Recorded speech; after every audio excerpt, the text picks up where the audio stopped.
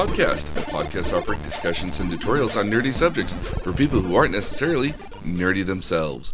With you myself is your nerdy Judy George, and with me here today, the mistress of yarn, my mom. Hey.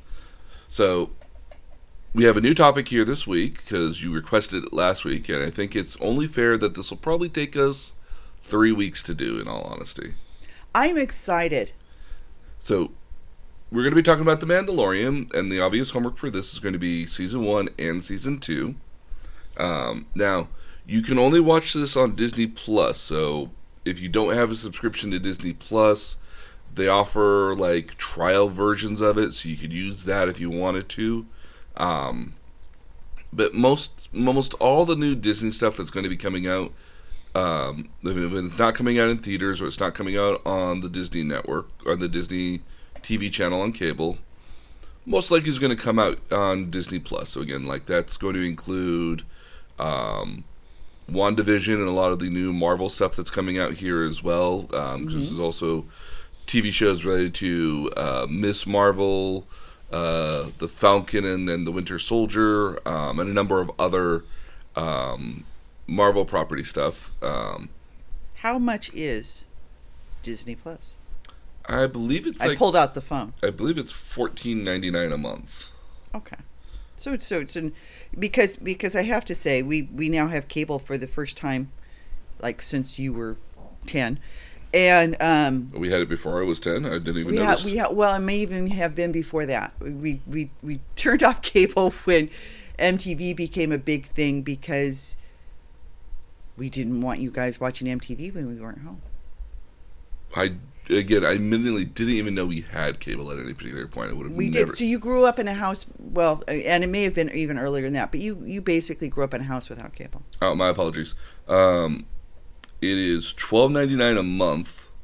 Okay. To get both Hulu, Disney, and ESPN Plus. If you're just looking for Disney Plus, that's just $6.99 a month. Too cool. Okay, I can swing. Yeah. Because where I was going with this is we now have cable and we're still having a hard time finding things to watch. We were on Netflix last night, which Netflix actually offers a lot. We just have to remember that we have access to that because we're old, and we were watching The Crown. How are you enjoying The Crown? It's interesting. It'd be even more interesting if you understood how much was fact and how much was fiction.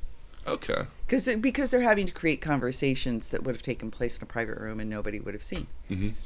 But it is relatively historically accurate. It is in a lot of ways. Yeah. Like very much a period piece costume. Worth it for the wardrobe, just to watch Princess Margaret. Oh yeah. Worth it for wardrobe alone. And we're in the early. We're in like the still finishing out the 1950s. Yeah, so you're still just like in season 1 right now. Yeah, but enjoying it quite a bit. Good, yeah. Okay, so again, Mandalorian 2 seasons. So we'll spend this next week here. We'll come back and we'll do season 1, and then after that we'll do season 2. I am looking forward to this because do you know how many times I've been asked to crochet a mini baby Yoda? Yes. The little figures. That'll come into play here. But Will it? Yes, but we won't talk about Baby Yoda until next week because okay. Because there's a lot more going on there, and I want to kind of preface this a little bit by trying to actually speak about the Mandalorian themselves. Actually, so the Mandalorian is actually not necessarily the name of the character, although he's called Mando. I've seen various crochetings of it. I've also been asked to crochet Bernie. Oh yeah, but I mean, like, God, that's a great picture of Bernie. Yeah. So the Mandalorians are a race, or are not necessarily a race, but a collection of individuals that come from the planet of Mandalore and are warriors in the best sense possible. Now, do we meet one in Star Wars, like movie 5? Isn't he one of the bounty hunters for Luke? Or not for Luke, for yeah, Han? so that was kind of the interesting take here today, because rather than starting from the past and working our way up to the current, we actually have to start from the current and work backwards. Yeah. So Okay. I'm I'm sorry, I'm not meaning to ruin it for you. Oh no! You've got the right idea here, though. So yes, so we do see a Mandalorian in the sense of Boba Fett. Okay. So Boba Fett is this weird and interesting character in Star Wars lore because in the first movie he shows like in all of Define first movie. Are we talking movie 4? Oh, okay, so he technically shows up in movie 4 if you watch the special edition, but he really doesn't he doesn't actually come into play or actually is visible until episode 5, which is Empire Strikes Back. And what's interesting about this character is that he's not even on screen for 5 whole minutes. And he only says 4 lines in the entire series. And yet if you were to get onto a top 10 list, he's usually like at least number 10, 9, 8, and sometimes higher. Okay, so what's interesting, and I'll tell you why I think that is because there's a lot you can do with the idea of a bounty hunter. Oh yeah. In space.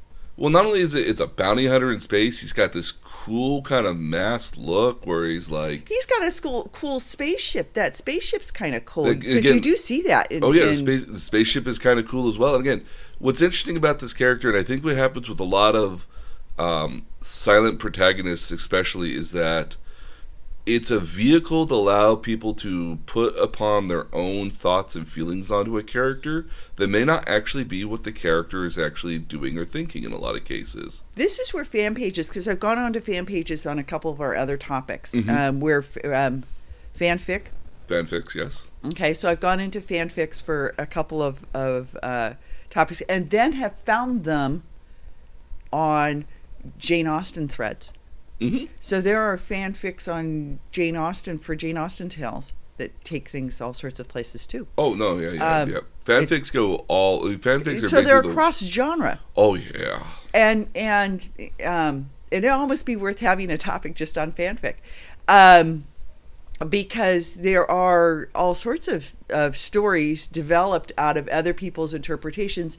And what I liken it to is what we did last week or the week before with Wonder Woman, where we kind of suggested other storylines for the movie that we saw, where we took it other places. Yeah, or and that happens. We envisioned, yeah, and that happens quite a bit. In all honesty, I mean, there's a lot of people.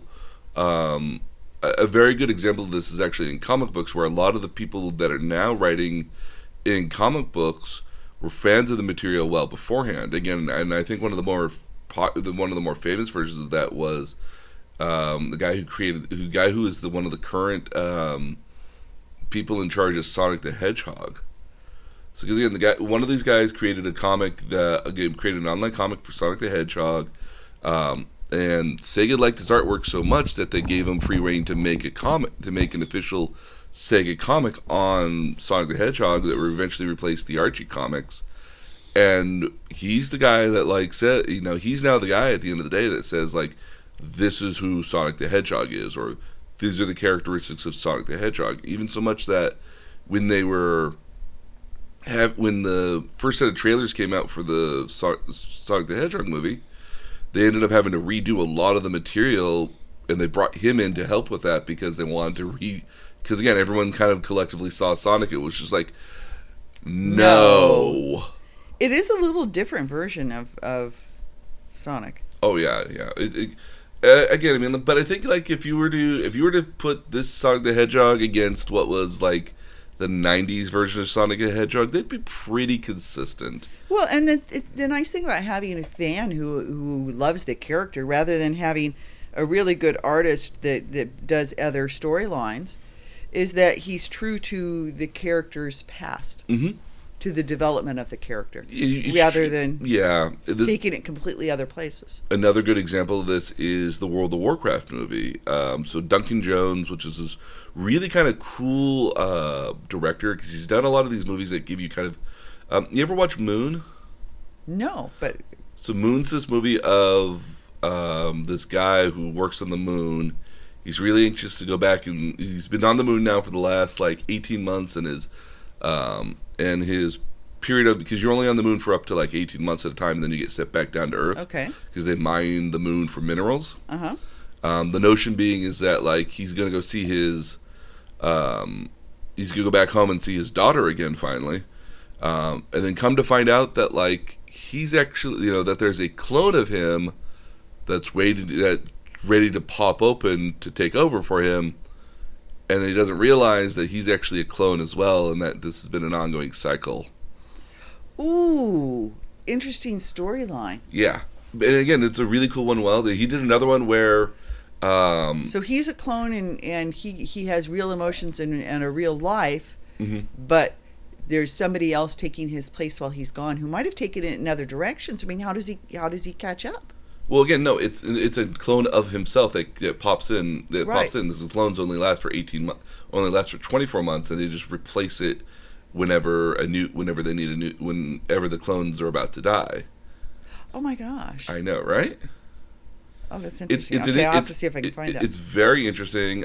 He did another one with Jake Gyllenhaal, if I remember correctly, where Jake Gyllenhaal keeps going back in time to a subway car to stop a terrorist attack on the car that kills a bunch of people. And so every time Jake Gyllenhaal goes back in time, he learns something new. A little like Groundhog's Day? A little kind of like Groundhog's Day, but I mean like... we should be playing all over the place this weekend, by the way. We really should. Yeah, that's such a great movie, too. But he gets further along, but sometimes when he does something in there, it changes other stuff going forward as well. Butterfly Effect? Yes. So, yeah, Duncan Jones made these really interesting movies at the end of the day, and when they were looking for a director for World of Warcraft, he was very emphatic on wanting to get that role because he plays World of Warcraft. And if you watch the movie and you're a fan of World of Warcraft, you see them going over Stormwind, and you're just like, oh, it's the city I've always wanted. It's so perfect, and because it's all laid out properly and everything is in the right places. Things look like they do in the game.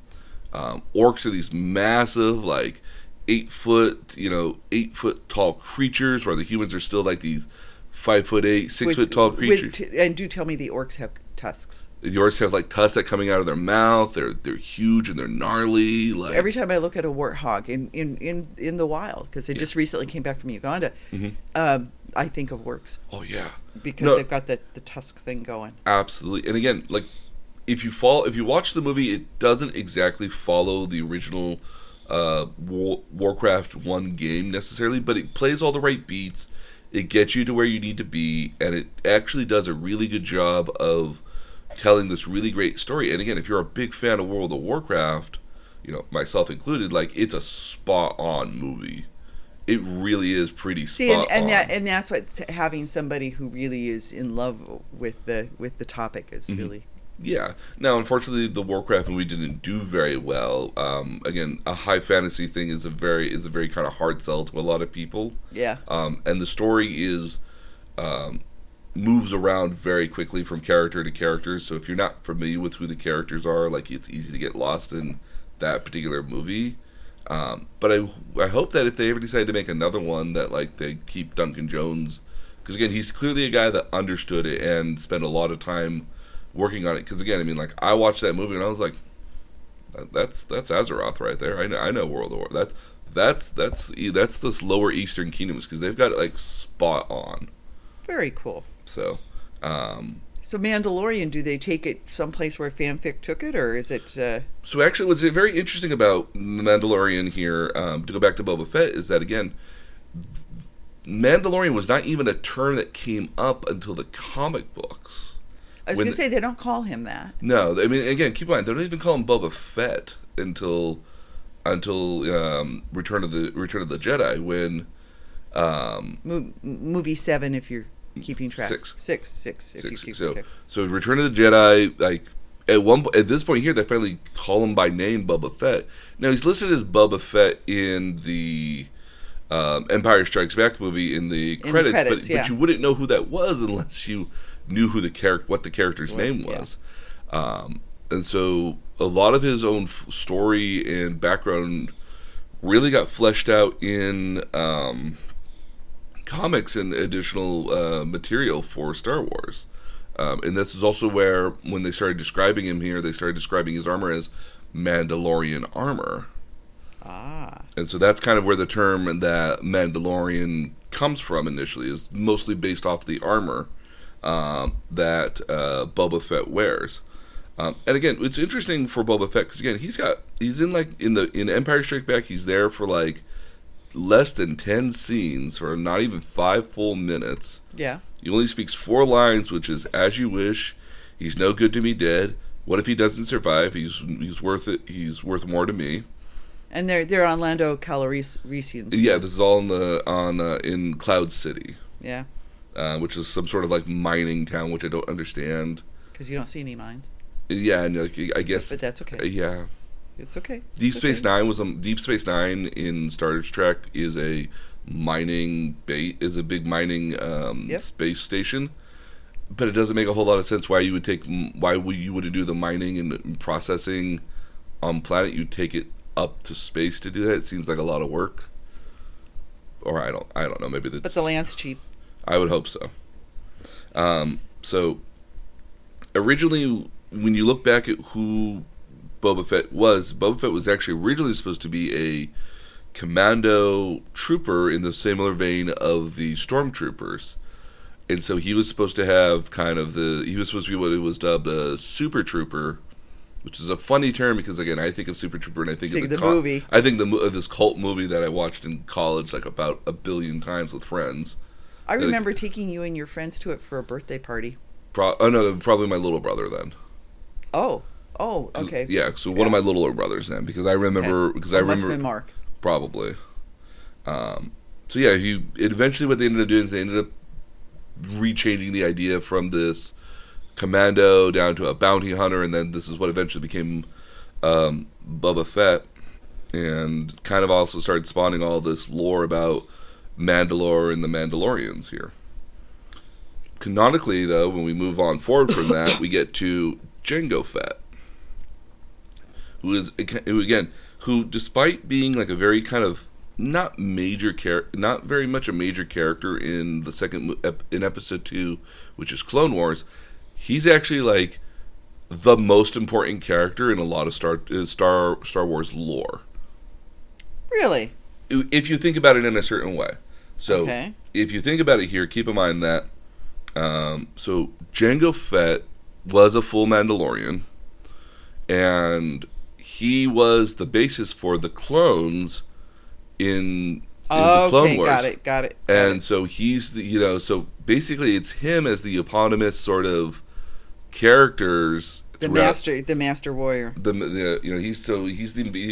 He's all these different clones at the end of the day, which sparked this entire war that's named basically after his clones. Clone Wars, So again, he is.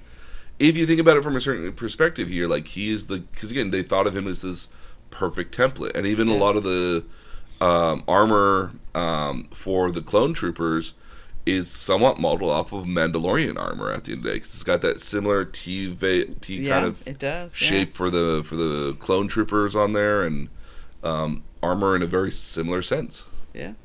So again, I find that very interesting for him. Now, keep in mind that Jango Fett is Boba Fett's father, but Boba Fett himself is actually a clone of Jango Fett.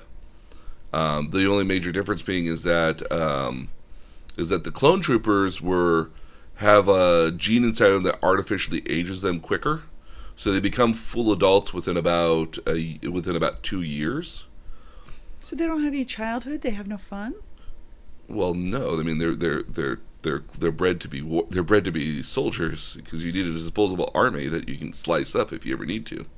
Well, yeah, but again, keep in mind that was one of the reasons. I love my inner child. I appreciate my inner child too, but I mean, like the childhood they did not have. Now Boba Fett himself though is an unmodified clone, so he doesn't have the same aging process that the original clone troopers had. Okay, so they age sooner, but does that mean they enter Yes. seniorhood sooner? From the way it's been described to me and the way that it's presented in the series, is that they go from childhood to adolescence to adulthood within the span of about 2 years. So by the time they're out there, like they're like in their early 20s when they get started. Mm-hmm. And then from that point onward, they age faster, but not quite as fast. So by the time of by the time they're 50, they're old. Well, in most cases here, by the time they're 30, they're old. Okay. Because a lot of what happens or even sooner actually, because if you assume the Clone Wars took place over the course of about 7-8 years, give or take. Mm-hmm. When we get to another TV show called Rebels, you see a lot of the old clone soldiers, but are all very much in like their 60s and 70s. So the aging process, I would think for a lot of cases, doesn't truly slow down so much, but it's still very much, a heightened sort of quickening sort of thing. Interesting. Yeah, so I mean, like in a lot of cases, because they shut down the cloning process after the rise of the Empire, they don't necessarily do a whole lot of more clones. So a lot of the remaining clones die off after, and then they're gone forever. Yeah, so by the time we get to like Luke Skywalker, most clones have died off by this point because of old age. Okay, so it opens up an interesting question. How come you never cloned Darth Vader? They were always okay. So there's a mixed topic on this actually. So the Force in and of itself is not something you can necessarily clone easily, at least. But Anakin. So Anakin Skywalker mm-hmm. has no lineage with Jedi, and he's described as being almost like an immaculate conception. Pretty much, yeah. So, and again, I mean, it's which I always find biblically interesting. Yeah, I don't know why they went that route, but again, if you look at if you ever decide to look at Superman, he is the he leaves his parents at a dying planet and gets raised by Kansas people, but he's got a very biblical sort of Joseph sort of tone to him. Yeah. Which is again another very biblical reference for Superman as well. Yeah. But again, I mean, like the Bible loves to crop itself up ever so often. Well, it doesn't have a choice in it. It's just sort of what happens. It's all over. If you ever read Lewis Carroll and the Chronicles of Narnia, the line is very definitely Christ. Mm-hmm. And so very ubiquitous. Yeah. Which is a good word enough itself. We don't get to use very often. This is true. So you can't clone Jedi spirit. No, but I mean, there's a game series called The Force Unleashed, which tells the story of Darth Vader's apprentice. Darth Vader had an apprentice. Darth Vader had an apprentice called Starkiller. It's his actual house family crest that is the basis for the Rebel crest at the end of the day. So it's kind of the swooping sort of like bird sort of thing. Yeah. In the first game, the character of Starkiller, which was originally what was Luke Skywalker's last name originally. Starkiller. So it was Skywalker is a much better name. Skywalker is a much better name, but his original version of his name, as penned by George Lucas here, would have been Luke Starkiller. Interesting. I agree. Yeah. Okay. So the character of Starkiller dies, or is presumed dead by the end of the series, and then when he comes back in the second game, you come to learn that he's actually a clone. That this Starkiller is not the same Starkiller that was there originally. That one has actually died, but this one is a genetic clone that's been implanted with all of those old memories. But is he a Jedi? He is Force sensitive and has the abilities of a Force user, in the sense that he has all the abilities of a Jedi, but he also shoots out Sith lightning, which is not a common trait amongst the Jedi. Okay, so he's the best of. He's kind of like the best of, and so when you play the second game here, like you can clone, you can apparently clone Force sensitive people, but it's not an easy process. It's kind of like a 1 in a million sort of gambles when you do that. Because Darth Vader Is it a taboo topic? I mean, because Not- you would think you wouldn't want a bunch of Force-sensitive people out there. Well, that was one of the things. So, like, the Caminos did not make their cloning technology well known to anybody. And in fact, the fact that it was so lost to even the Jedi, like, the Jedi didn't even know that these facilities existed at all. It was actually wiped from the record. So a lot of people didn't even know these places existed or that this technology existed at all. And then certainly by the time you get to the Rise of the Empire here, they stop all cloning processes and actually ban cloning as an activity here.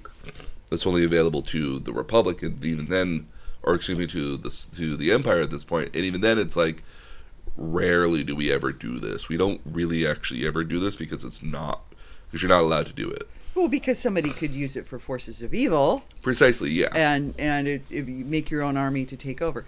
And so I get that. But what's interesting to me about this conversation is Luke believes he's the last Jedi. Yeah, but I mean, as Star Wars mythos likes to contradict itself here, that Luke may think he's the last Jedi. There's actually a fair amount of Jedi and Force-sensitive people that are out there. They haven't developed the skill yet. Either they haven't developed the skill, or actually what they are is they're Jedi that are in hiding. So you've got Yoda, Obi-Wan Kenobi, we're all hiding. But by the time you get to the Last Jedi, they're all dead. They are. There's other people that do pop up occasionally. Well, you have Rey. Rey, no, again, fully trained Jedi. Oh, okay. And I actually have one of them in here as well. But no, yeah, again, the cloning I think you would think would come up more frequently, but again, the Empire really didn't want anybody else raising an army against him at all. Okay. So you get rid of cloning. Okay. It's much the same way if we go back to Fullmetal Alchemist. One of the rules is that you don't do human transmutation at all. The real reason that they told you not to do the real reason that they wanted you not to do human transmutation was because so you didn't raise an army against the government. Right, but somebody does. Oh, they do. They make their own clones. Spoiler alert. Yeah, spoilers. Or unless you watched the movie. Yeah. So Jango Fett himself is again, which is interesting because again, I think there's more scenes of Boba Fett in because Boba Fett in Clone Wars is actually a child. He's probably like 9-10 years old, maybe. Uh-huh. And I think he's actually got more scenes than he does when he's in the original trilogy. Or more screen time, at least. Because he only actually appears in the second movie. I will say this, though. You know, the minute you say Boba Fett, you know who he is. Because and you never actually see his face. No, you never see his face. You see his head. Mm-hmm. But you know who he is because whoever created that particular armor was brilliant. It's very distinctive and very much visually vivid. Mm-hmm. Like you see it, and you're just like, as well as the spaceship. It was always one of my favorite spaceships because it's. I theorize when it comes to the Boba Fett look is that it's this military sort of green with like these accents of red and yellow on it that feels vaguely 50s. No. I think what it really feels like, it feels foreign, and it feels like hostily foreign. Kind of like a Che Guevara kind of thing going on there, or kind of like a South American sort of dictator or African sort of like warlord sort of thing. Like it's the red, green, and yellow are an interesting pair because green and yellow are kind of natural sort of like mixtures together, but then you have this bright red, or it's more this crimson red actually that kind of like eschews it because it's not really related to either green or yellow at all. So it stands out really well if you follow color theory. Yeah. No, it's definitely vivid. Mm-hmm. I mean, when you mention his name, what immediately comes up is that his T. helmet. Yeah, that T-shaped visor helmet. And actually, what's interesting too is that Boba Fett is actually using Jango Fett's armor. Oh, how sweet! Sort of. Taking father with you. Yes, taking father with you and wearing them the entire time. Yeah. It's kind of oddly sentimental. It is. Again, if you look at the two characters actually side by side actually to one another, you can actually see that their armors are exactly the same, Except for the color. Except for the coloring. So Jango Fett's armor is mostly in the original kind of steelish sort of color with blue accents, versus Boba Fett, who looks rougher. Looks rougher and is painted it more. It is painted it Yeah. up. But again, I think what happens when you paint something, it gets scuffed up and marked up, and so that's as a result, it gets a little bit more uglier. Boba Fett's also got this trademark dent in his helmet. It's never well explained where it came from, because again, when you consider what the armor is, which how is would it dent? how would it ever get dented? This is armor that repels lightsabers and blaster bolts. So what on earth? So your own bulletproof jacket. Oh yeah, very much. That was one of the reasons why Mandalorians were feared across the galaxy, was because they were nigh impervious to what you would think would be traditional sort of, oh, this will take care of it. Because you can shoot a stormtrooper. Oh yeah, you can shoot a stormtrooper. You can cut them to pieces with lightsabers, which is a favorite thing to do in video games, is to ragdoll them and just cut them up. It's a very popular thing to do. Actually, did you know that that's why there were robots in the first movie? Why? So in episode 1 of Phantom Menace, they wanted to show how if you were going to have a collection of people with lightsabers, you wanted them to use it a whole lot more frequently. You didn't want them to use it against people, because you wouldn't want to have to show dismemberment in people. But you could do that for robots, because robots are not really humans, and you could... They don't gore up. They don't gore up, yeah. Or it's not weird at the end of the day. Because again, I mean, like, even in the games, like, you cut people up and you're kind of like, well, that's unfortunate. They shoot. I mean, they would certainly blow up all sorts of... they kill lots of people they kill lots of stormtroopers. A New Hope. In A New Hope, and in Return of the Jedi, in Empire Strikes Back, they kill stormtroopers like they're putties at the end of the day. Yeah. They're disposable. I mean, literally, like. Oh, I like that term, like, because I know what you're referring to with putties. Yeah. Yes, so Power Rangers. Power Rangers. Yeah, and again, I mean, like, they get killed all the time, but they don't get sliced up. And if you shoot somebody, it's a lot less gory, because it's a blaster that's not really going through them at all. It's more like, it's like, oh, they got shot, so they got, like, you know. But there's something about putting them in the white plastic suit too that makes it seem like it's not a person. No. I mean, to me, it was really very depersonalized. It was really something when you saw Finn take off his helmet. Oh yeah, because that was like a big deal, and they were like, "You don't take off the helmet. No, put that thing back on." Yeah. What are you, some sort of monster? Yeah. So I mean, to me, it was a big thing when Finn took off his helmet, because it humanized. Oh yeah, no, very much humanized.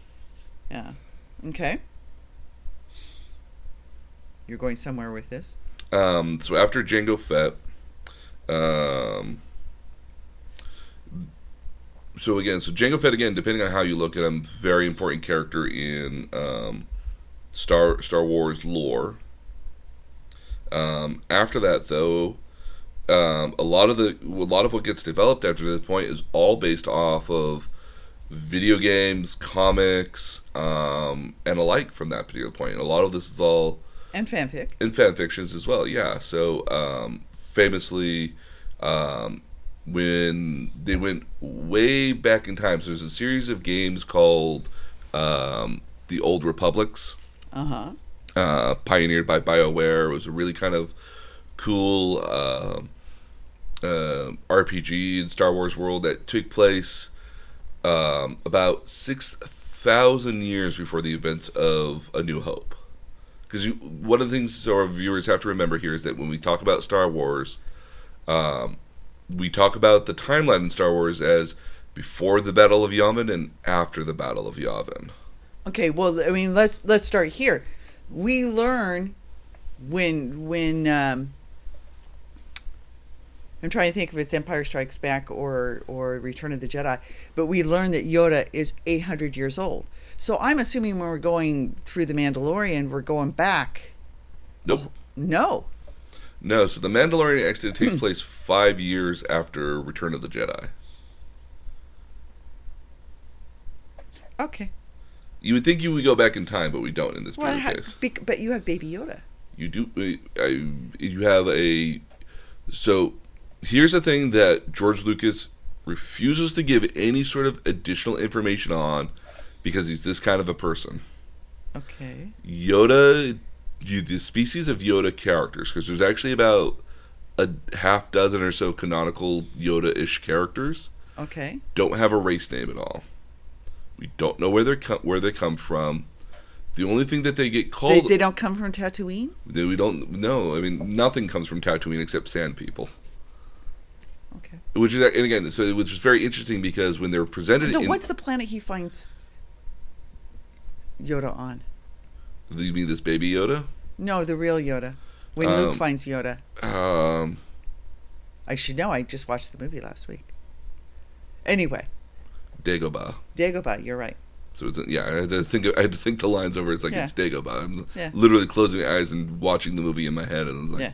Dagobah. Because you're going to the Dagobah system, and Yes. he's telling, yeah. Mm-hmm. C-3PO. So the Yoda species doesn't have any canonical name at all. They're just, when they're ever referenced, they're listed as Yoda race.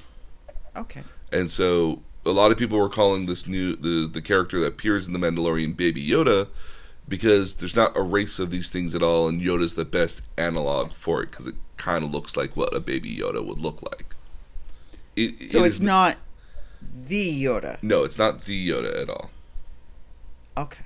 So. I did not understand that. No, and in fact, not necessarily a spoiler necessarily, but the baby Yoda here that we see in The Mandalorian is actually like 50 years old. Really? According to what they say, he's like 50 years old. So he holds his age well. Yeah, very much.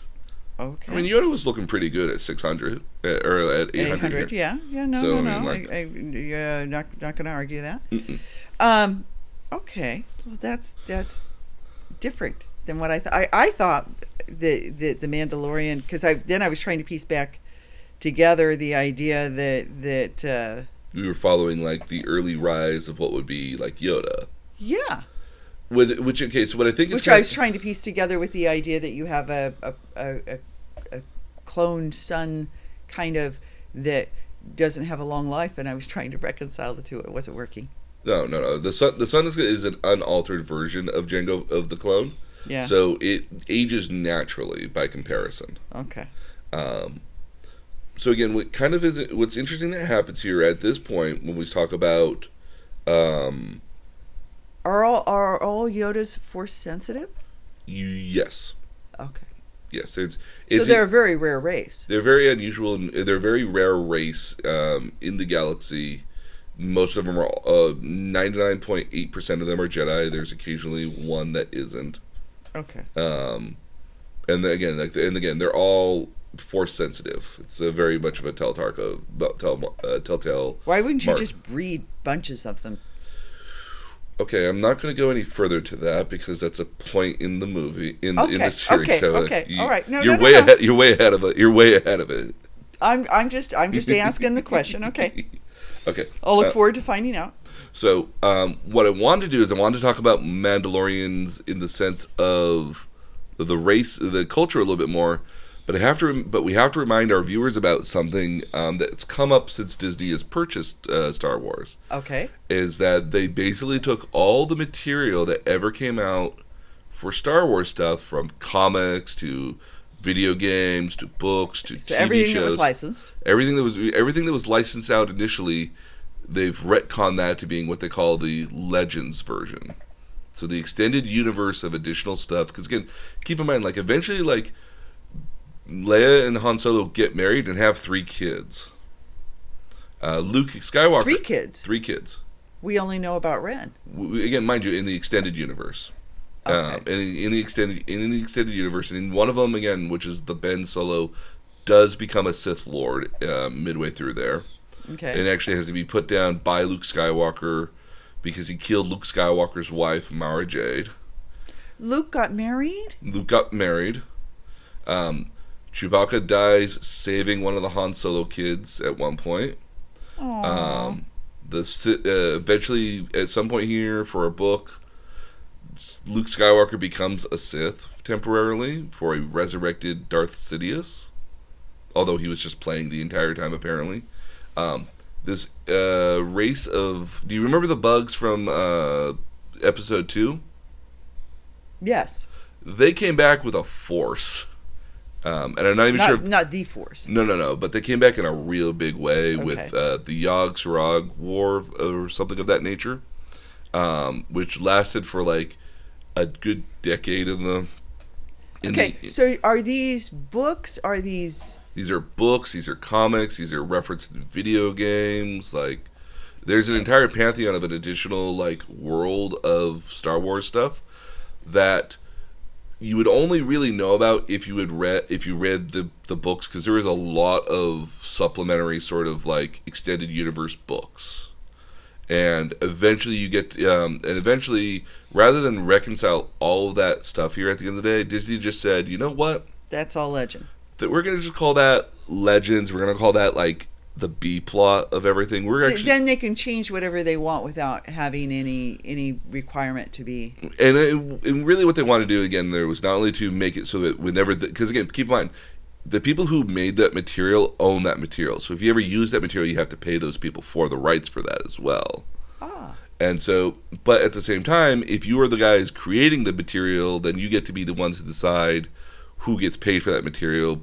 And at the end of the day, you also get to edit the story as necessary to make it fit with how you want the worlds to go. Well, it's like recreating Spider-Man. Yeah, so I mean, and again, keep in mind, they've redone Spider-Man dozens of times in some cases. Well, I mean, and I think what's interesting about the whole acquisition of the Star Wars franchise. there we go, by Disney, and the success of The Mandalorian is that it ensures there'll be more. Oh yeah, no, and it would not surprise me if the Baby Yoda character appears at some point in a later Star Wars movie. Yeah. I honestly do think that like that character will appear again. I'm fairly certain that Rey will reappear in another movie down the line somewhere. Well, I mean, if you look at the movies, because I watched Rogue One a couple of weeks ago, and again, that's like one of my favorite movies. Oh, it's a great Star Wars movie. Yeah. In part because it doesn't end happily. It doesn't have the pretty bow off into the sunset. Well, kind of, I guess, off into the sunset. Well, they die. depending how you see the sunset. Yeah, they die. But it doesn't have the required romance element. It doesn't have... You don't leave it feeling happy that a story got concluded and everybody went in the right, and everything went right. It doesn't have to be tied up with a bow. No, and again, I mean, mind you, now everything went right in the sense that it set up. You know, it literally leaps right into A New Hope when you watch it. It does. So if you watch that and then you move immediately into A New Hope, it's as if you're still watching the same movie almost. Well, and that's exactly the context in which I saw it. Mm-hmm. And so it was kind of neat to see. Okay, here's how we got the plans, Mm-hmm.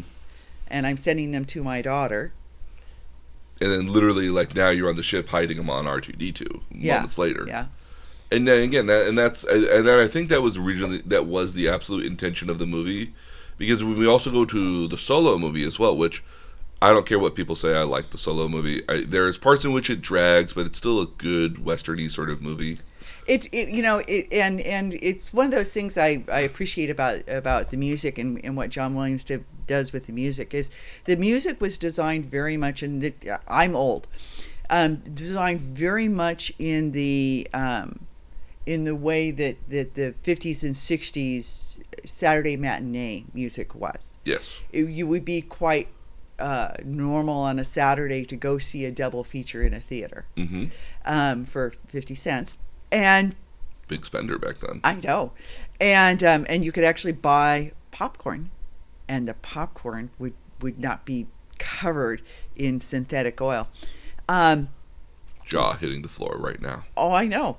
And you could get a drink for a dime. I haven't had movie popcorn in the better part of like 4 or 5 years at this point. Oh, the first time I made popcorn with my granddaughters, they'd had movie popcorn, and we made popcorn from scratch, and they were like, oh, it tastes so much better. Yeah. So, and I'm talking microwave popcorn. I'm talking about air popped popcorn. Mm-hmm.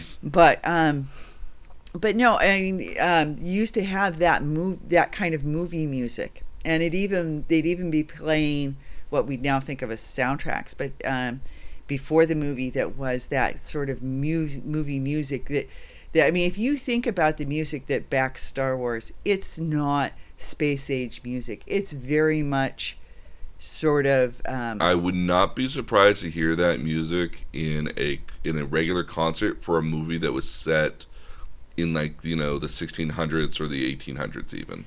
Well, it was very much. It's got this very classic, timeless sort of feel to it that, like, in all honesty, I would love. You could back a Western with it. Oh yeah, absolutely. No, and again, but again, it's so classic and timeless. Again, I love the notion that the Imperial March is a march. It's an actual type of music that is called a march. March, yeah. And so it invokes this kind of militaristic sort of feeling at the end of the day, with the what would again typically be like these brassy horns being these kind of like heroic sort of things, but the way they're tuned in a off key a little.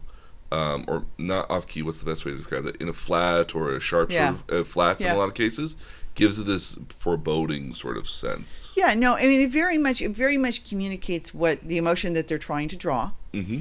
But it isn't synthetic like you would expect a spacey sort of thing sci-fi, to be. Sci-fi, yeah.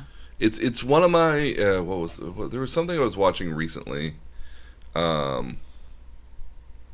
That I was watching and thinking, oh, Transformers, that's what I was watching. Because now, mind you, the music for Transformers is this beautiful sweeping horns and violins and this beautiful choir. It's really great, beautiful music. Shia LaBeouf's best effort. Oh, no, his actual best movie is actually Eagle Eye. Oh, okay. Because Eagle Eye because Eagle Eye plays perfectly for him because so the story of Eagle Eye is that he's got a twin brother who works in the military for this AI program, and he's trying to send out an emergency message because the AI's gone rogue at this point. Yeah. And the AI kills him. But the AI realizes that it can't be let loose onto the world and the rest of the stuff for Skynet style unless somebody with a similar DNA and fingerprints comes in and releases him. Right. Releases it. So Shia LaBeouf is being tracked by satellites and all this other stuff by this AI, and he is freaking out the entire time. And it's the only time in which Shia LaBeouf freak out actually works. Because again, like, he's whining, he sounds so like scared and shitless of everything. But I would be too if a rogue AI literally sent a satellite down and tried to kill me. Yeah. Because literally at one point the satellite sends a satellite down and destroys the car 20 feet ahead of him with pinpoint accuracy. And the AI is like, well, you're going to do what I want you to do, otherwise I'm going to blow up, otherwise, bad things are going to happen. Yeah, like what? And then, like, seconds later, they look up, it's like, that's a comet falling. Oh my goodness, that's so weird. And then it hits this car that's like, 50 feet away or something. And he's like, and then the AI voice says, I'll do that to you. If I can hit that car with a satellite, imagine what I can do if I can hit you with a satellite. So again, it makes perfect sense. That would be persuasive. Now, going back to the Transformers soundtrack, though, like, if you had like this classic violins and horns for the human sort of stuff, because there's a lot of humans in the original Transformers stuff, but you had this synthetic sort of horns and noises for the Transformers. I thought that would have been a lot more poignant for that. Because when they did Tron, they had electronica duo named Daft Punk who did the music for Tron. And it's got this very kind of clubby, sort of like techno-esque feel, but with a lot of violins and horns. So it's got this really kind of cool feel to it at the end of the day. It's also one of my favorite soundtracks there as well. Well, and I've always been partial to the bar scenes in any of the Star Wars movies and the music. Yeah, it's so classic. Yeah. Okay, so the reason I brought up the Legends content here is that I'm not actually going to discuss anything of the Legends content. Mostly because it won't help you with watching the Mandalorian series, because Disney basically went back in time and said only the stuff that got produced by LucasArts at the time, and the LucasArts company is what we're going to consider canon. Now, What they consider canon, though, is the 2008 to 2014 Clone Wars series, which does dive into Mandalorian topics. And so, literally dives into Mandalorian stuff. Right. And that's what they considered the basis for a lot of what was Mandalorian culture. And they've actually had another follow-up series. And again, Clone Wars takes place between the episode 2 and episode 3. So about 6 months into the actual Clone Wars themselves, all the Jedi are now like generals and marshal and captains or generals here, and they're leading their own little clone armies and stuff. The primary element of it here was to have a CGI TV series, which is this really kind of cool look at the end of the day. It's a fun and interesting series. If also just because Anakin Skywalker gets his own Padawan. Oh. And it's in this, not a Twi'lek, but it's this other race that has these kind of cool tendrils that kind of go down the side and kind of a horn sort of thing. And her name is Ahsoka Tano. Okay. She is a very fan favorite character because she is. Initially she's fan favorite for me because she holds her lightsaber backwards, which is kind of a weird sword style to begin with. Okay. Eventually she gets 2 lightsabers, so she's dual wielding. Okay. And she's a kid, so instantly everyone. But he ultimately murders a bunch of kids. I know, but in a kid Well, in I'm the just sense, saying. in a kid in the sense that she's like 11, 12 years old. Okay. So like she's a Padawan. That's kind of what you would be as a Padawan. But that totally works against. I know what you again. It's very interesting because again, where if you know where Anakin goes from this particular point as he becomes Darth Vader. Yeah. So the fact that he ever had an apprentice is interesting. The show likes to dive into this notion that like he's going to be Darth Vader, so maybe he's going to do something evil and mean, and oh look, he's got that temper sort of thing, but oh no, he's still a good guy at the end of the day. Yeah. But occasionally has like bouts of like darkness and mean and brooding in him that would eventually be Darth Vader, and occasionally they hint at the Imperial March in a very slow, somber sort of way occasionally for when like he's doing dark stuff. It's a fascinating series because even slower. It's like like it's so drawn out, sort of like you can barely tell it's actually there unless you actually know what it sounds like. Again, great TV series to watch if you feel like you ever have like too much time in a day and you don't mind watching half-hour shows that are aimed at children. But again, aimed at children. Aimed at what age group? Boys from like 8 to teens.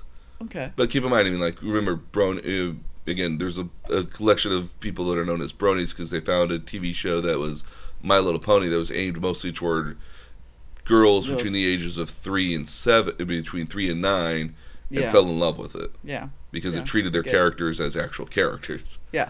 And again, keep in mind, like, this was a big fan for me as well. I loved this series when it was coming out.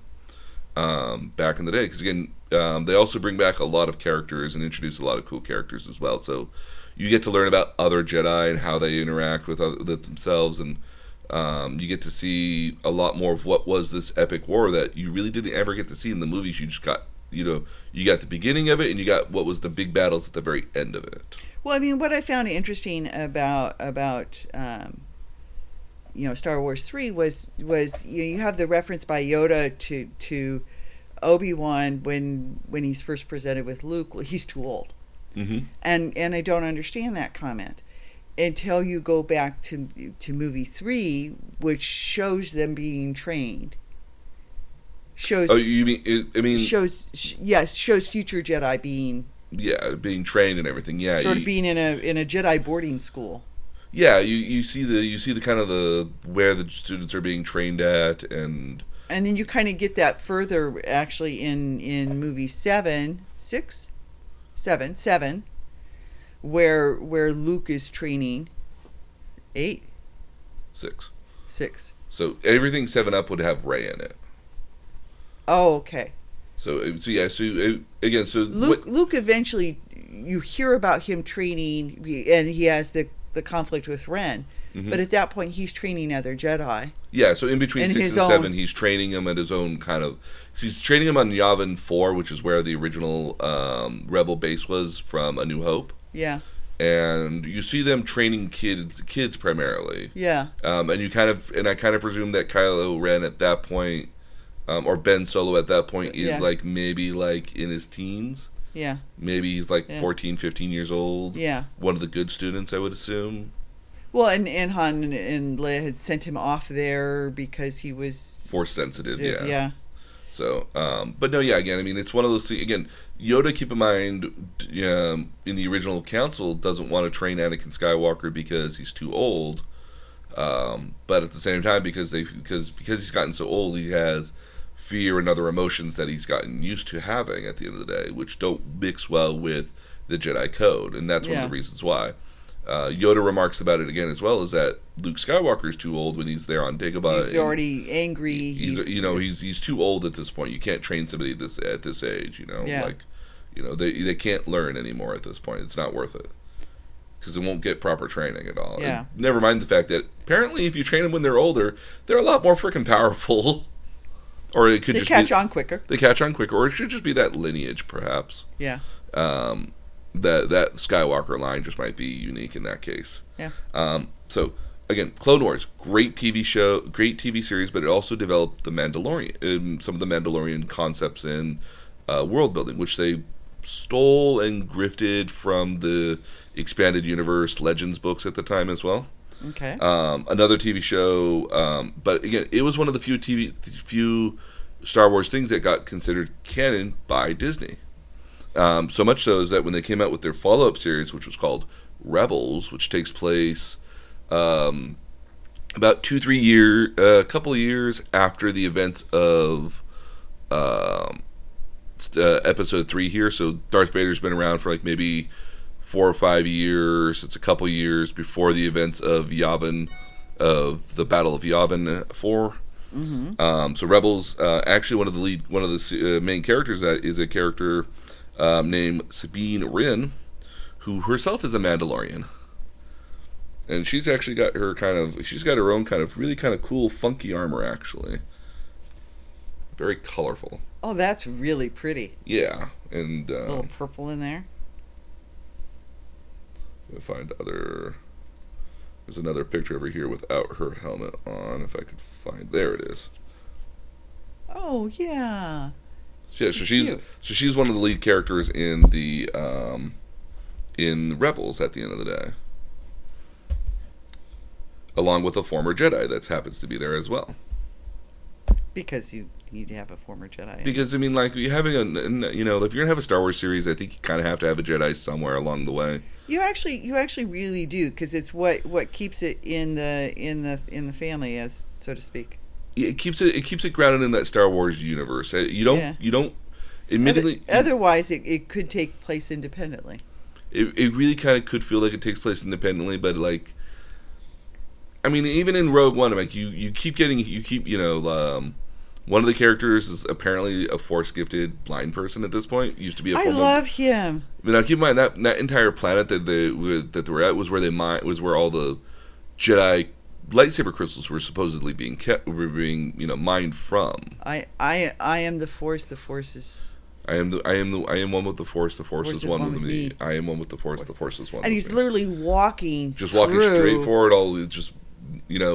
with people are shooting all around him, Mhm. and he's walking dead in the center. Hey, if you're blind, you can't see it coming. You can't. Can't flinch. And he just keeps, and that's actually one of my favorite death scenes. It is.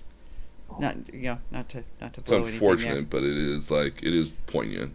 It is poignant because his His good friend dies, and he takes up his mantra, and even though he's a non-believer. Yeah, he doesn't believe at all, but it makes sense.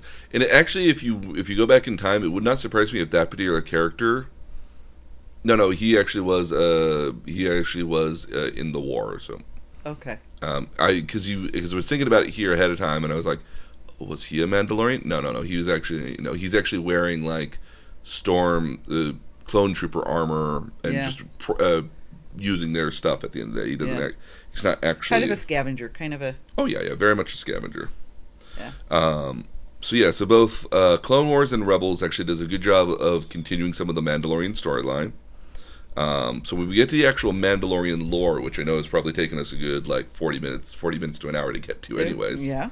So the Mandalorians are a clan-based system of warriors that come from the planet of Mandalore, which is a place in the Outer Rim. Now, to talk about the Outer Rim is kind of like to talk about the Wild West. Yeah. It's in the boonies. It's far away from any sort of civilization. Inner Rims are nice planets. They're developed. They're developed. They're like cities. It's like going from New York to the middle of nowhere in Kansas. Okay. Who knows what you're going to find in the middle of Kansas? Yeah.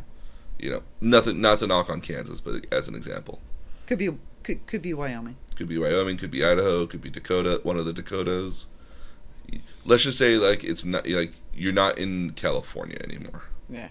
So, majority of the people who are Mandalorians were these kind of these crusaders, I guess is the best way to early describe them, because what they did is they took over neighboring planets, and basically kind of created their own Mandalore system eventually. And eventually, as their fame as mercenaries, bounty hunters, and warriors kind of grew, they eventually got to the Inner Rims, which was where all the Jedi were at. And seeing the Jedi there, the Jedi mowed them down because the Jedi were like, "Aw, how cute! Sword, lightsaber." And this actually led to the Mandalorians developing their famous armor and their famous Mandalorian armor, and including their weapons. And eventually, what the armor did for them was that because it would not only deflect blaster bolts, but also deflect lightsabers as well, because again, Beskar can't cut through lightsabers, or lightsabers can't cut through Beskar at the end of the day. It gave the Mandalorians an equal footing to fight with them at the end of the day, and to the point where Mandalorians took out Jedis fairly frequently. Because again, if you're a Jedi, the Jedis are always the good guys. They are, but again, you have to remember that the if you're now, are Mandalorians mercenaries then? They're warriors in the sense that they act as mercenaries. They've acted as bounty hunters. Basically, if you were to see a Mandalorian, it was safe to presume that they were for hire, and that if you paid them properly, they would get you what you needed at the end of the day. Okay. And then in the sense of Jedi here, most Jedi, we're not going to expect to see a Mandalorian. There weren't a lot of them out there in the galaxy. Kind of like Hitmen, I guess, would be a good example for them as well. All right. But again, because they're not out there all the time, you wouldn't see them immediately. So if you didn't know they existed, something where normally your lightsaber would cut through them, and they just kind of and it's kind of hits their armor and kind of bounces off. You're just kind of well, I wasn't expecting that, sort of situation. So there is that. Okay. We get further into Mandalorian lore here again. The Mandalorians and the Jedis are pretty up there with Sith, and kind of near opposites of one another. As where lightsabers where Jedi would have lightsabers and kind of a martial sort of thing here. You expect Mandalorians would have the guns and the pistols and the rifles, who are taking you out. But it's not all but it wasn't always the case here, where Mandalorians and Jedi were enemies all the time. There's actually very famously a Mandalorian who was taken as a child to become a Jedi. His name is Tar Vizsla. And he was the first Mandalorian to become a Jedi. They ended up not getting any more of them out there, because Mandalore wouldn't give up their children to become Jedi at all. But Tar Vizsla actually created a very unique lightsaber that is very important to Mandalore lore at the end of the day, called the Darksaber. By comparison to normal lightsabers, it's kind of this rounded sort of hilt that has the blade that kind of shoots up, that's a tube almost of pure energy. The Darksaber is a very angular cut sort of thing, kind of looks like a katana almost. Mm-hmm. And its blade is actually like a katana as well, but it's very thin, and it has a sharp point at the end where it kind of curves up. But what's interesting about the Darksaber is that it's a pure black lightsaber. Okay, because lightsaber colors have meaning. Mm-hmm. So I would assume pure black is evil. Not necessarily evil. It's so the various lightsabers have had different canonical meanings for Jedi. So blue's lightsaber meant you were a guardian style Jedi, which meant you were kind of you were the guys that went out there and kept the peace for the most part. Like you go out, like you would get sent out to go do missions and stuff. Greens were what they called a Sentinel Jedi. These were Jedis who were more gifted in the Force, and the lightsaber is more of like, I need this for protection sort of elements. These were the kind of Jedi who were, were the Yodas at the end of the day. These are the guys that picked up buildings and did all these amazing stuff with the Force. They could still be equally prowess with the lightsabers, but they were more attuned with using the Force at the end of the day. Then you have an orange-colored lightsaber, which was I forget what the technical term is. Maybe the green one. Maybe the green one's not even the correct name for that either. Because now I think I might have gotten them confused. Oh no, the green one was a consular Jedi. Okay. The orange one is the Sentinel. Okay.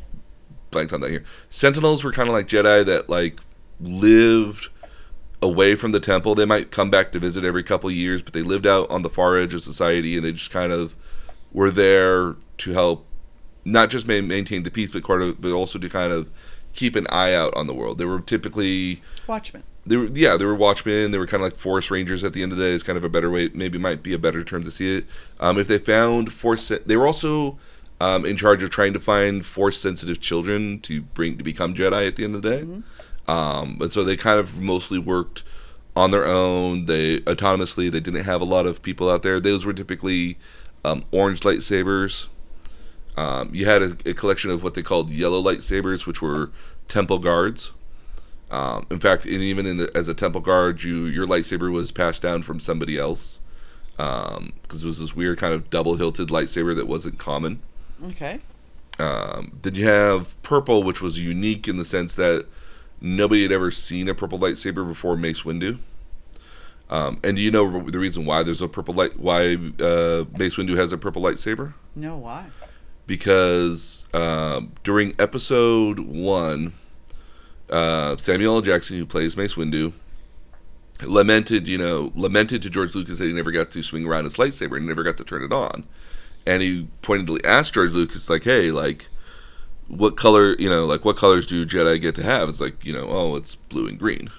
And he said, like, maybe Mace Windu's got a purple one. It's like, maybe. Because Samuel L. Jackson has to have something that's purple in every one of his movies. He loves that color, and he likes to see that color somewhere on his character. That's pretty cool. So that's so again, like he basically got George Lucas to give him a purple lightsaber at the end of the day. And what does purple mean? Purple just means badass. Oh, okay. So it's whatever Samuel L. Jackson has on his wallet, which I think if you go back to Pulp Fiction, yeah, it's the one that says badass motherfucker. Yeah. So yeah. But yeah, so again, what does the purple lightsaber mean? Samuel L. Jackson. There you go. Now, obviously, red means is an artificial crystal, but that's primarily used for the Sith because they wanted to. Because at the end of the day, here, their kyber crystals are artificially created. Because if you had a blue or green one, they're not organic. They're not organic. Yeah. So you use the artificial stuff. Yeah. But that's how you get this like crimson red sort of dark lightsaber. Or if you're Ren, you get sort of that sparky thing. Ren's is sparky because it's broken. Okay. It's the crystal is too energetic for this particular lightsaber hilt, which was even of itself was not properly created at the end of the day. So as a result, it flickers and has this chaotic sort of nature to it because it's not actually finished lightsaber at the end of the day. So I'm gonna throw this out there. Okay. And you can spit up all over it. I always found sort of and especially once you get this sort of Ren finds Luke's lightsaber, right? Okay. Well, you remember that though, right? I do. He doesn't find it necessarily though. Rey. Rey. I'm sorry. Okay. Rey finds Luke's lightsaber. which was Anakin's originally. Was it?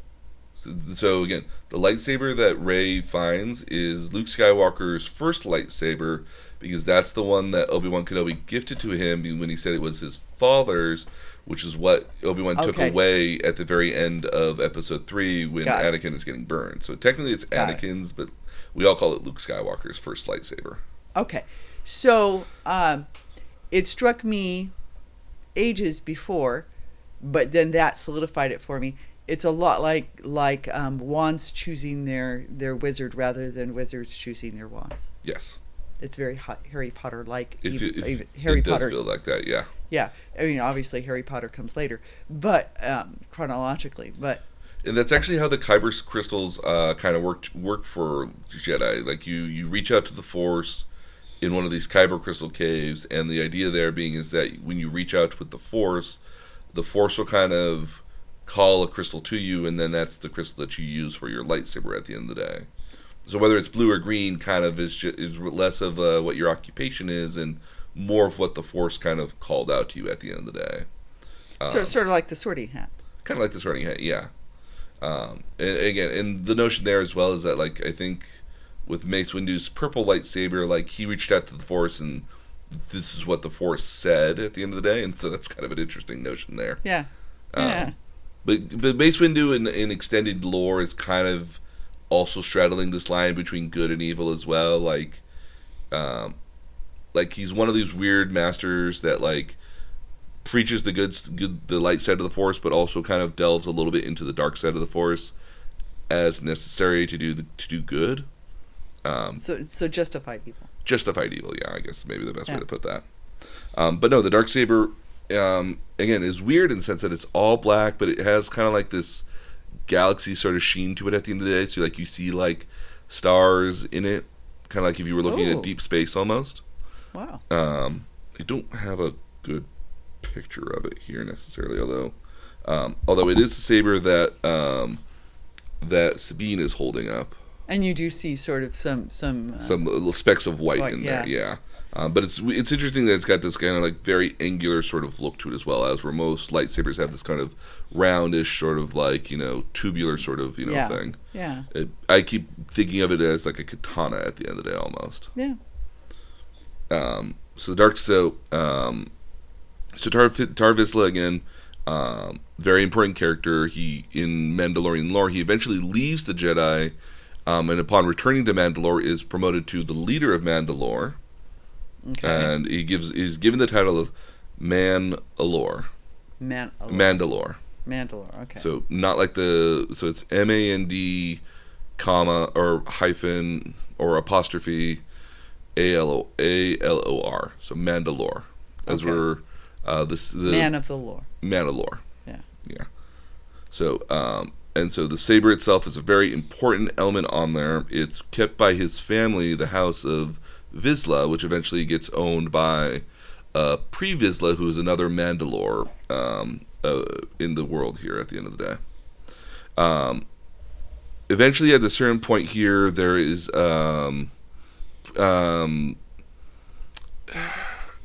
just prior to about 100 years prior to the events of Episode 1, The Phantom Menace, the Jedi and the Mandalore kind of end their fighting because they have this big fight on Mandalore that causes a cataclysm on the planet that ends up turning most of their planet from these beautiful, what was once these beautiful, luscious forests and greenery and lakes and mountains, very kind of nice looking world, into a world of pure desert oceans of white sand.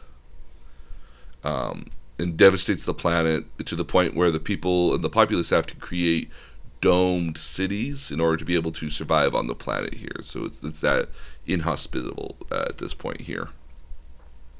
And just about a year before the events of Episode 1, there has this civil war of the Mandalorians. Now there's the Mandalorians at this point here, as much as they still kind of practice their Mandalorian ways, they've gotten to the point where like, we're not going to keep fighting anymore. We got to rebuild our own world, and we've been devastated by the wars for the last centuries by this point.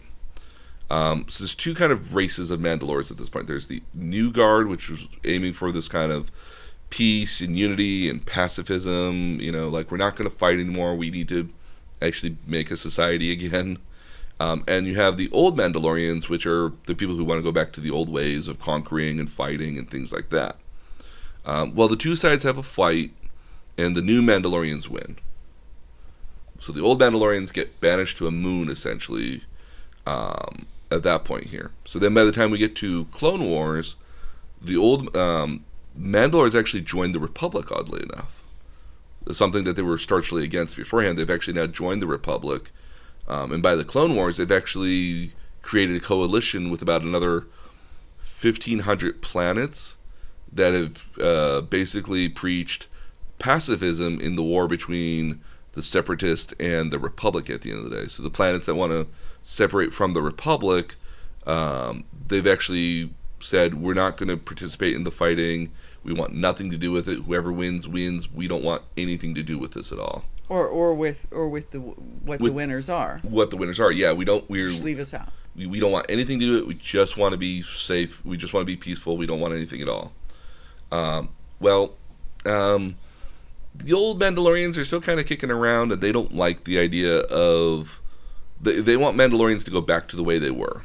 And so these old Mandalorians have actually rebranded themselves as Death Watch. Oh. I know, a nice edgy name. Yeah. So they renamed themselves Death Watch because they're kind of watching over the Mandalore that's dying. That's why they call them that. And they've actually decided at this point to work with Count Dooku and the Separatists to get power back for the Mandalorians. Because, again, the Separatists and Count Dooku would really love to just have Mandalorian warriors fighting for them because of their prowess and their... Protect them, yeah. Well, not only that, again, they're feared by the Jedi because they kill Jedi. Yeah. They're one of the few things in the universe outside of Sith that can kill Jedi. And so what ends up happening here is that Dooku ends up... and the Separatists end up attacking Mandalore. And the Mandalorians do their best to protect themselves, but they're not winning at the end of the day, which causes huge public outcry because it's like, how can you guys protect us? And actually what's interesting is that there's a certain point in the Senate where they're like, let's go send a force to Mandalore to go help them, to protect them from, to go protect Mandalore at the end of the day. And the Mandalorian leader here, which is, and I gotta have to find her name real quickly. Her. It's a her. Her name is, where is it? Right here somewhere. Her name is Satine. Mm-hmm. Satine Kryze.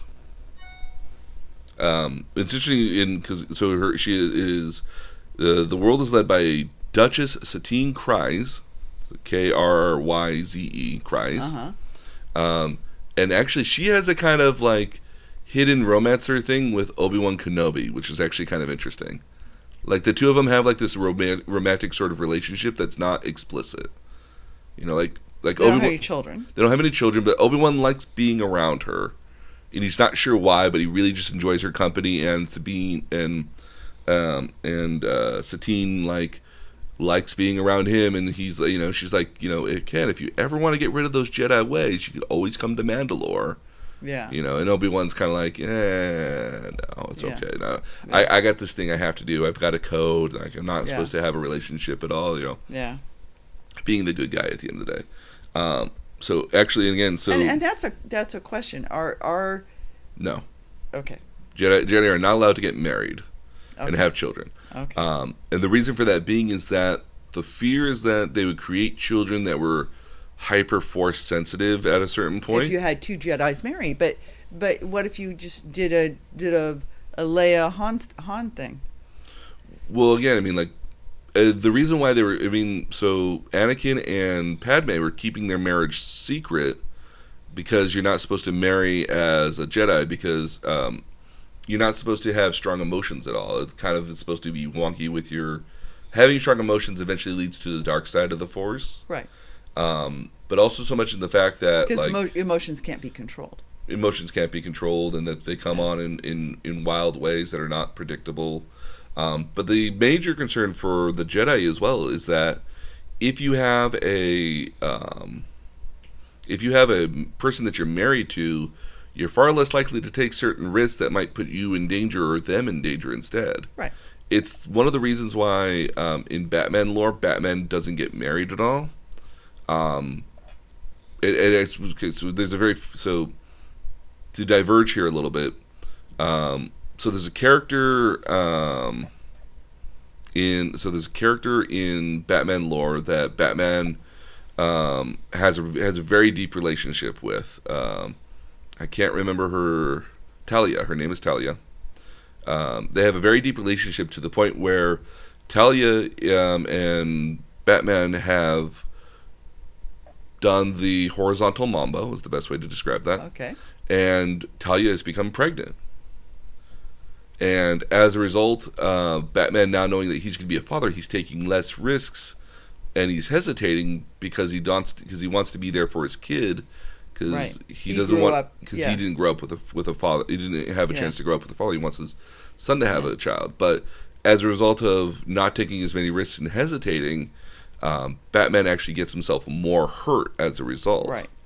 And Talia, seeing that this is happening to Bruce Wayne, that he has to be Batman for his own penance at the end of the day, but at the same time, she knows that this is what he has to do. He would hate himself if he wasn't Batman at the end of the day. Decides to have a miscarriage to allow Batman to continue to be Batman. And in later stories, they retcon that to say that Talia said she had a miscarriage, but that really she had the child, and that child is Damian Wayne, and who becomes a Robin down the line eventually. Okay. So, but to bring that back to Jedi, at the end of the day, you want yourself to be true to the Jedi code at the end of the day, so you're not married at all to anybody, so that way you can't be distracted at all either. And at the same time, if you're a Jedi and your enemies knew that you had a wife or something like that, because it's not as if you have a secret identity at all. It gives you somebody that they could could target and leverage at the end of the day. Yeah. So, but no, again, like it'll come up here in just a minute here. Okay. So again, Count Dooku and the Separatist forces are attacking Mandalore, and the people basically are rising up against Satine here, saying, like, you need to protect us. Why aren't you protecting us? And then from the moon comes Death Watch, where they come in and they basically overthrow the government, saying, we'll protect you guys. And they do. They drive the Separatists kind of off the world there. And actually what they end up doing here is that they pledge Mandalore to the Separatists here. Okay. And so the Republic clearly doesn't like that. And because, again, like, it's supposed to be a peaceful planet. Hidden within Death Watch, though, is a character that you may have heard of before. His name is Darth Maul. Oh, yeah. So, Darth Maul is kind of working with Death Watch. And eventually... So one of the things you have to know about the Darksaber here, which is kind of an interesting lore point here, is that the owner of the Darksaber is only the owner because they defeated the last person in combat for it. So like Dumbledore's wand. Yes. Well, no, not necessarily like Dumbledore's wand. Dumbledore's wand was the notion that it will win any fight for you. But who does it respond to? It responds to the person who last its current owner. Well, but its current owner is determined by whoever dewanded, in that particular sense. Whoever defeated the last owner becomes the new owner of the Elder Wand at the end of the day. Yeah. The sword, though, it's not that same sense where like the sword is like, no, I won't work for you. It's like, but whoever owns the sword has to defeat that person in combat, because the sword is kind of the hallmark bearer of, oh, I'm the ruler of Mandalore. Okay. So you can only win. So you have to win the sword by combat. You can't just like say, "Here, you're the new leader." Yeah. You can't. That's not allowed. Okay. So Darth Maul, actually beats Pre Vizsla for the saber and kills him and takes over all of Mandalore and all the Mandalorians. Ooh. Who proceeds to just decide, you know what? Well, it's Darth Maul who actually decides he's not going to join the Separatists, excuse me, but what he's going to do, he really wants vengeance against Obi-Wan Kenobi. And he really wants vengeance against the Jedi, and so he actually ends up killing Satine in front of Obi-Wan Kenobi with the Darksaber. Unfortunately, and Obi-Wan really does freak out about this. He actually cries, and he's like, if he was going to turn to the dark side, that would have been the point he would have done it. Yeah. It's a very kind of pivotal scene in the series for him. And so now I have to get my notes here, because this is where it gets kind of a little crazy, because over the course of a couple episodes, Darth Maul kills Satine and takes over full control over the Mandalore culture. There's a separatist group led by Satine's sister called Bo-Katan, who leads a group called the Night Owls, which is an all-female Mandalorian troop. Okay. It's kind of cool. It eventually gets some more male characters in there eventually. Yeah. So Maul's trying to fight that off. He eventually gets visited by Darth Sidious, who basically captures him and basically like, no, not you, bad apprentice. How dare you still be alive and not come back to me? Darth Maul eventually leaves, but on his way back to Mandalore, he loses a lot of his power base, because now Death Watch is fighting against this separatist sort of civil war thing amongst the other Mandalorians there. And eventually what ends up happening is that the Republic's just like, you know what? We need to get back Mandalore. Let's go send an entire legion over there to go reclaim Mandalore. And so all the Night Owls kind of disappear, kind of leave, because they're being hunted down as well, because they think they're a part of Death Watch, because at one point they were. Okay. So they're being hunted. They hunt down all these these Mandalorians. Darth Maul gets captured and then eventually disappears along the way. It's actually Ahsoka Tano who defeats Darth Maul, oddly enough. But at this point here, she's probably like 16, 17 years old. She's a lot wiser and smarter at this point. She actually at one point leaves the Jedi Order because she doesn't believe the Jedi Order is going in the right path of the Force at all. So she's a smart one. Mm-hmm. Which is how she survives the Great Purge that ends up happening. Oh, when they get Order 66. Yeah. She's actually on what they call a Venator, which was the earlier version of the Star Destroyers, when the Order came out. And she just barely survived by using the Force to take out the implant in her commander's brain, that would otherwise make it so that the Commander Rex would kill her. Yeah. And as a result, the entire crew ends up becoming a part of what they call the 501 Legion, which is Darth Vader's personal sort of guard at the end of the day. So that's where that comes from. The 501st is a very popular cosplay troop for Star Wars. As it's called when you cosplay as in Star Wars, it's called trooping. Okay. It's a big deal because like you have to get your costume approved to troop with them officially. Oh, wow. Yeah, there's if you want to be a stormtrooper, you have to have there's an 80-point test for your costume that has to match up, and you have to be above 90% to be able to troop with a 501st Legion. Because the 501st Legion doesn't just have. So I assume that there are people on Etsy that will make you an approved costume. There's people on it. How expensive is that? Stormtrooper armor can range anywhere from poor quality, about $300, to nice quality, about $800, to really nice quality in the $1,500 range. Wow. Yeah, the Stormtrooper armor is a big deal. Well, I mean, I know somebody who's really. Mark has a friend who's really into it, mm-hmm. and has a. Oh yeah, no, he's got a couple different things out there. I've seen his, because I believe he does actually troop with the 501st as well. And his daughter has a purple Stormtrooper costume mm-hmm. that he had made for her when she was like 5, and I thought, what a waste! It had to cost quite a bit, and she'll only be able to wear it for a couple of years. I think the daughter will, because they have a second daughter as well, and I'm sure the daughter will wear it. But mind you, his daughter's also done Rey as well. He's walked around as a walker as well. He's actually made this entire thing where he was a walker. Yeah. He's done actually a bunch of cool cosplay. You know, he's in, I believe his name is Matt. He works in realty.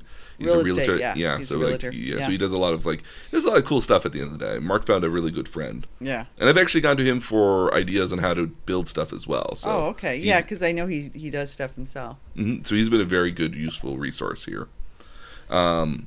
So what ends up happening here with Mandalore is that when the Republic retakes Mandalore here eventually for the Republic, the next day they turn on Order 66 and become the Empire now. So Mandalore, by this point here, the Mandalorians, the only kind of remaining ones, the Night Owls, the other people that were like mercenaries and bounty hunters anyways, they were like not there on Mandalore when it was happening, so they kind of avoided a lot of that. Mm-hmm. And any sort of remaining Mandalorians that were on the planet kind of just sided with the Empire at this point.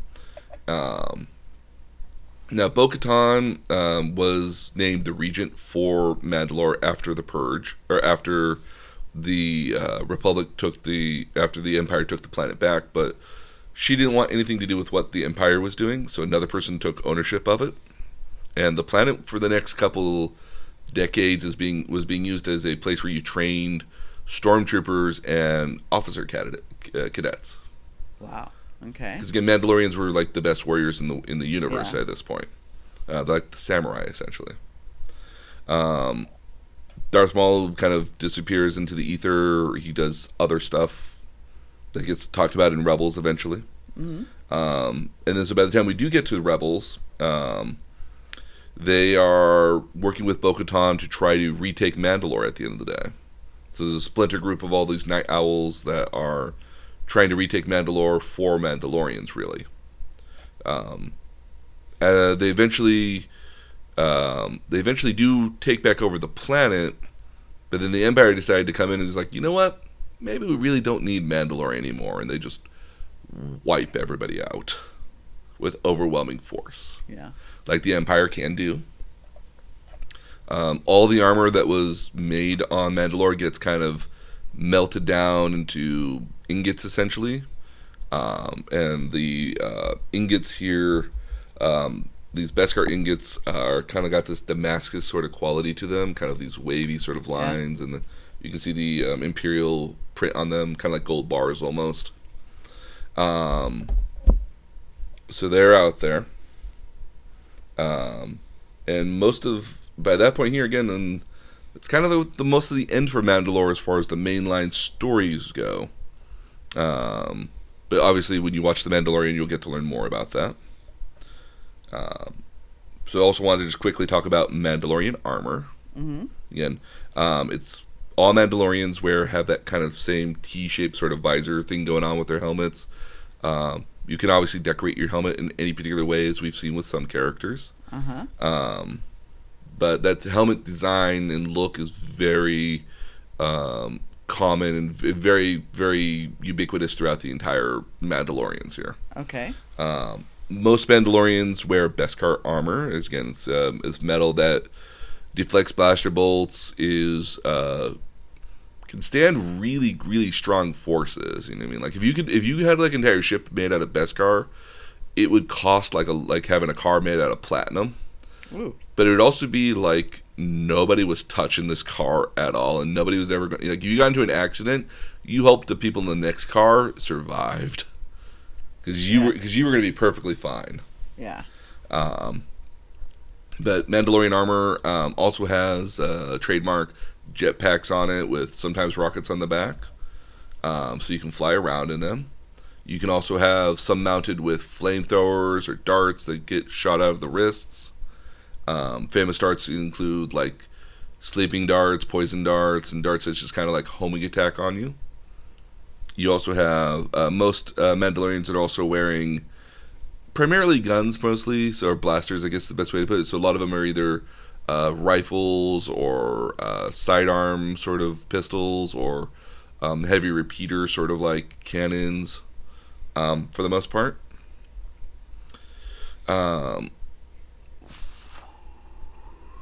Okay, so the other one I wanted to talk about really quickly was the Darksaber. We kind of went over its principles here.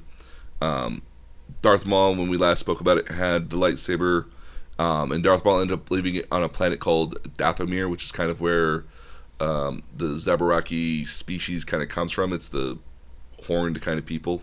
Okay. He left it there while he was escaping Darth Sidious at one point, and just didn't come back for it at the end of the day. It was eventually found by Sabine, who was the girl from Rebels. So Right. she eventually found it at the end. She eventually found the saber there, and oddly enough, where the rule doesn't quite make sense, she gifted it to Ko-Batan at the end of the day, and Ko-Batan didn't have this like freak out of like, no, I didn't win it from you. Because in theory, like, Sabine having the sword here means she's the ruler. She's the ruler of Mandalore. Right. And then she gives it to Bo-Katan, and Bo-Katan's not freaking out over the fact, it's like, no, I didn't win this. I have to have won this. Yeah. That notion didn't come in until like much later on, eventually at the end of the day. And so there's some dubiousness about that ruling at the end of the day. But again, like, she didn't freak out initially when she received it, so it's kind of like, well, I didn't win this. Yeah. And then the Purge happened, where again the Empire came in and basically just wiped out all the Mandalorians that were there in Mandalore. And we don't know where the Darksaber is to this day. So it could come up. It could come up. And again, so what questions do you have going into The Mandalorian? Oh, I'm just looking forward to. I'm looking forward to it because I know a lot of people who have enjoyed it. And certainly Baby Yoda's become a thing. Oh, it's definitely a thing. It was a thing again when it was first coming out, and I remember. Now, is he called Yoda? No. Okay. Throughout the entire series, he's known as the kid or the child. Okay. He's actually credited as that throughout most of the series. Okay. Even the Mandalorian is not known as. He has his own name, but he's not referenced as that at all. Okay. He's actually referenced often as Mandalorian or Mando. Okay. Mando, how are you doing? Welcome back. Sounds a lot like Lando, but you know. A little, yeah. There's a character that seems very Lando-ish when he's there too. Yeah. So, again, one of the things you have to remember is that by the time of 5 years after the events of Return of the Jedi, the Empire does and doesn't exist anymore. They're they're called the remnants of the Empire. The New Republic is trying to slowly weed them all out and get rid of them. But most of the people that are in the Empire now, it's through a handful of remaining stormtroopers that exist out there that are still stormtroopers. Lots of like generals, lieutenants, and captains. There's a lot of Imperial hardware that still exists out there in the sense of Star Destroyers, bases, armaments, and tools of that nature. But they're not making more of it, is the best way to describe that. Or if they are, it's in small quantities. And most of these individual people that are part of the remnants of the Empire are all either, if they're leaders, they're leading their own groups of stuff, but they all think they're the boss at the end of the day. So everything's fallen apart after Luke dies. Or after Darth Vader and Darth Sidious die, yes. Oh, okay. Luke would still be around by this point. Okay.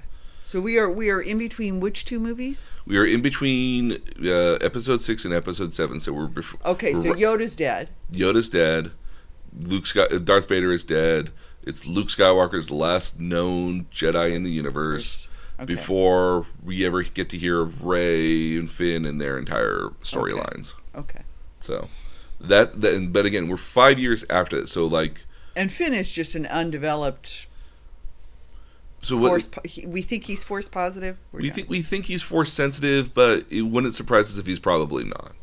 I mean, the fact that Rey's Force sensitive is probably the better choice at the end of the day because it's kind of neat to have a female protagonist. But I always thought it was nice to have some diversity because aside from Mace Windu, you don't have potentially. Yeah, I mean, again, we don't know what'll happen in later movies. We like to think that he's Force sensitive, but by all known accounts, he hasn't shown himself to be Force sensitive. But he was raised as a stormtrooper. Come on.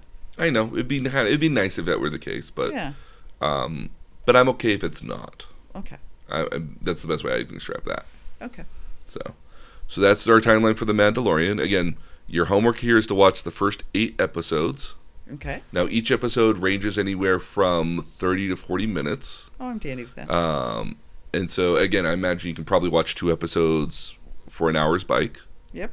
So there's a good chance for that. And again, it's primarily only available on Disney Plus. And again, if you just get the regular Disney Plus, it's $6.99 a month, which is really not that bad, actually. It's not. And it's going to have, and again, like, due to the COVID sort of stuff, a lot of the new stuff has only ever come out in there. So, like, the new Pixar movie, which was supposed to come out in theaters, which was called Soul, came out on Disney Plus. I'm told it's actually really good. I just haven't watched it yet because I don't have Disney Plus. But if you ever want to watch any sort of Marvel-related stuff or any sort of... The Simpsons are now all on Disney Plus because they bought out Fox. You know how I feel about that. I know. That's okay. All the Star Wars stuff is on Not Disney a Plus. There's a lot of, again, so like... And the Disney Plus has been coming out with a lot of new original stuff here as well, so...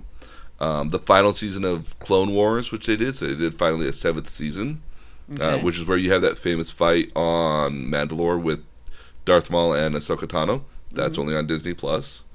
The Mandalorian is on there. They have a couple other shows in there. They have a show called The World According to Jeff Goldblum, which is kind of a National Geographic sort of thing. With Jeff Goldblum. Interesting guy. Oh, man. Yeah. I liked him in his apartments.com commercials. Oh, he's the fly. Oh, absolutely. And Earth Girls Are Easy. Yeah, but you got to remember that not a lot of people remember Earth Girls Are Easy. Great movie. Much the same way that, like, I will forever remember Stanley Tucci as an Undercover Blues. Muerte. He means death. Morty. Yeah. Hey, Morty. Morty. Yeah, I remember watching... Unsung movie. It's a beautiful classic movie. It's Undercover Blues. Undercover Blues. Randy Quaid. And who was the other Kathleen person? Turner. Kathleen Turner. And then again, Stanley Tucci. Yeah. A very young Stanley Tucci, too. Yep. Yeah. Early Tucci. Oh, yeah, but great movie. Absolutely great movie. Alrighty, so we're going to put all the notes here and links to get to Disney Plus here as well on our website at thenerdtutorialpodcast.com, where you can listen to our episodes and see all the show notes that I generate for the show. We also continue this conversation as well at our Facebook group at facebook.com/nerdtutorialpodcast. And then if you want to follow any of the things that we're following here as well, so again, like we follow Star Wars news and Star Trek news, and then Harry Potter, and now Gundam, and Animal Crossing. We follow all these cool topics that we've covered here throughout our different podcasts on our Twitter page, on our Twitter account. So that's Twitter_tutorial, or nerd_tutorial on Twitter.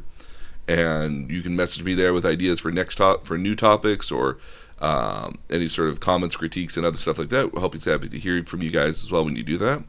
And wherever you're listening to this on a podcast, please make sure that you rate us. It actually helps bring us up on the list so we can get more people to listen to us as well. So please make sure that you rate us wherever you're listening to this podcast here today. But on behalf of myself and my mom, we hope that you stay safe out there in these weird times. And we'll see you guys again next time. Bye.